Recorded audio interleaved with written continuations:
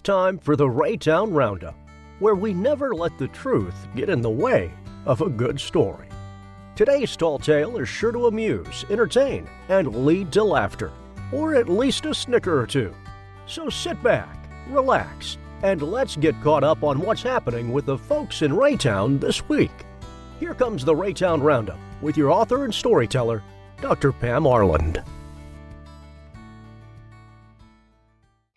Spring has been coming on in Raytown, but sure enough, there was a chance of snow and even a blizzard this past week. Too bad for Nebraska, but good news for Raytown that the blizzard went north. It's still too early to plant tomatoes, but everyone is already thinking about them. They're wondering what type to plant this year and where to plant them. Maybe they'll try a different variety or a different fertilizer this year. In the meantime, the city put water in all the fountains, which is a sure sign of it being spring at last in Raytown. Now, James has always been a simple and uncomplicated man. His simple lifestyle is due in part to the fact that he grew up on a farm not too far from Raytown. His sister June married a man who became a rancher in Montana. This past week, June and her family came to visit James in Raytown. Since the cows were calving, the older boy and June's husband didn't come, but she still came with just 5 of the kids. They drove up into James's Raytown neighborhood with a huge RV. It actually dwarfed James's house. It might even once have cost more than his house. But at this point, the RV was, worn out and looking a bit haggard. Ranchers never buy anything new if they can cobble together old things, and this RV was definitely cobbled. After quite a bit of effort, they managed to back June's RV into James's small driveway. Now, they could only get out of the RV if they turned sideways and shimmied along the edge of James's house, but it was okay. At least they missed the neighbor's roof by a few inches, so all was well. Now, various Raytown neighbors peered out of their windows and watched all of this going on, but none dared come out. Soon, though, several kids came pouring out of the RV. At this, Betty's Christian instincts kicked into gear. She knew that James, a bachelor, was going to need help. She got out some fruit bread that she had frozen and put a pie in the oven right quick. She began to thaw one of her crisis casseroles. She thought deeply about it and felt that the crisis should begin in, about an hour, once the kids had gotten past their initial exploration of James's house. She also felt it would be intrusive to go over too early, so she set her kitchen timer for an hour and she waited. But after about 55 minutes, she just couldn't wait any longer and headed across the street. She rang the doorbell and waited. Nothing happened, but there were lots of sounds inside. What should she do? It was a violation to open the door of a place that was not her own, but she knew James needed her. So she cautiously opened the screen door, looked inside, and yelled out greetings. Betty expected to see chaos, but instead she saw James looking happy and chatting with his sister. In fact, all seemed strangely well in the house. The children were all out back happily playing with sticks and shooting their BB guns.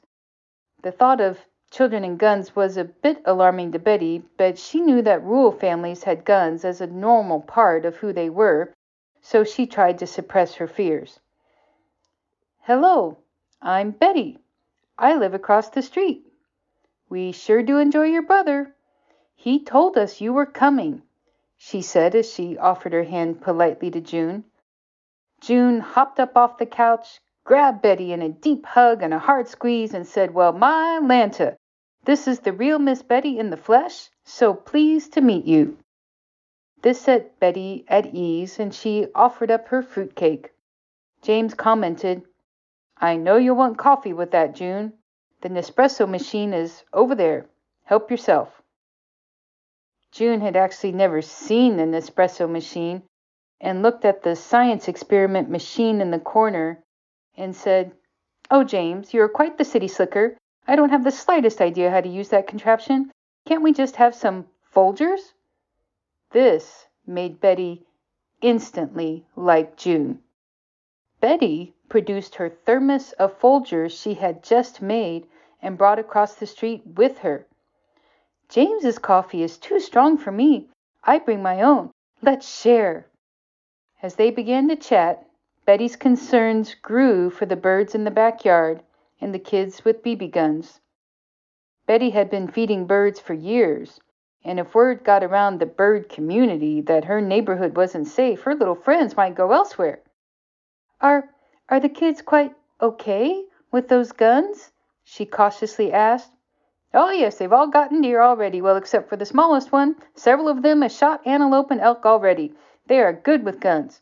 They aren't cruel with them. Whatever they shoot, we eat. Your pretty little birds aren't worth eating," June answered. "Hey, the steaks are ready, kids. Come on," James yelled. "Miss Betty, please join us for steak. It's all ready, and there's plenty." As they sat down to eat, Betty noticed something off about her steak. "James, dear, I've never seen steak quite like this before. What kind is it?" One of the littler girls piped up, "Oh, it's antelope. Look, here's the head of the antelope we're eating." And sure enough, she had a stuffed antelope head with her, which she then sat on the floor.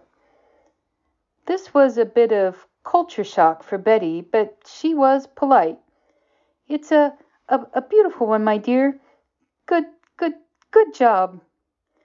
Still, Betty wasn't sure if she liked the flavor, and each time she took a bite, the antelope head on the floor seemed to stare at her accusingly. Betty wasn't sure what to do. She was caught between politeness and her gag reflex that seemed to be getting stronger with each glance in the direction of the antelope she was currently chewing in her mouth.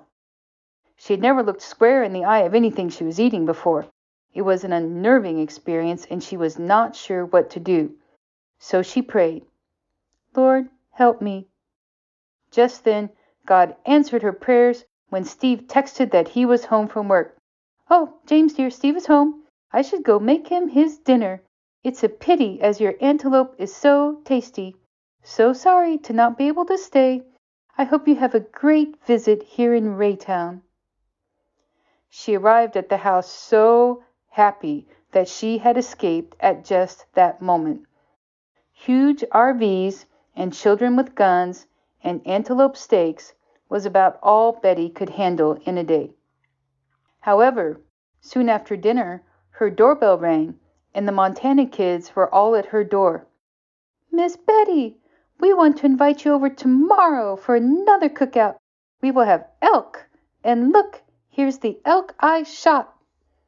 One of the children presented a huge elk's head. Betty nearly fainted in shock.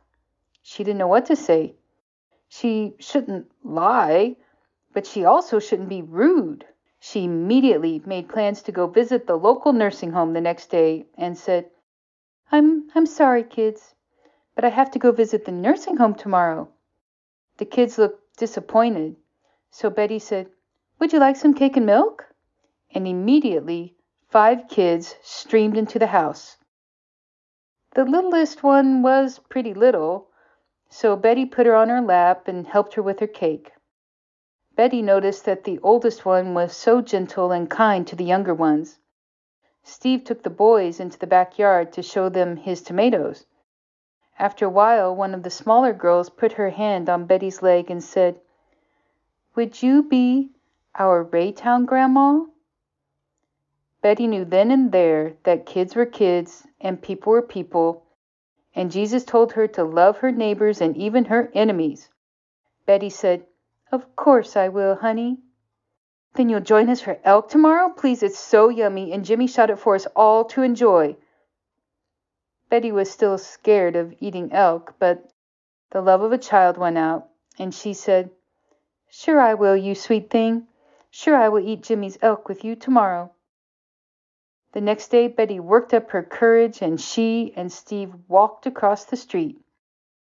Betty discovered to her surprise that elk was actually pretty tasty.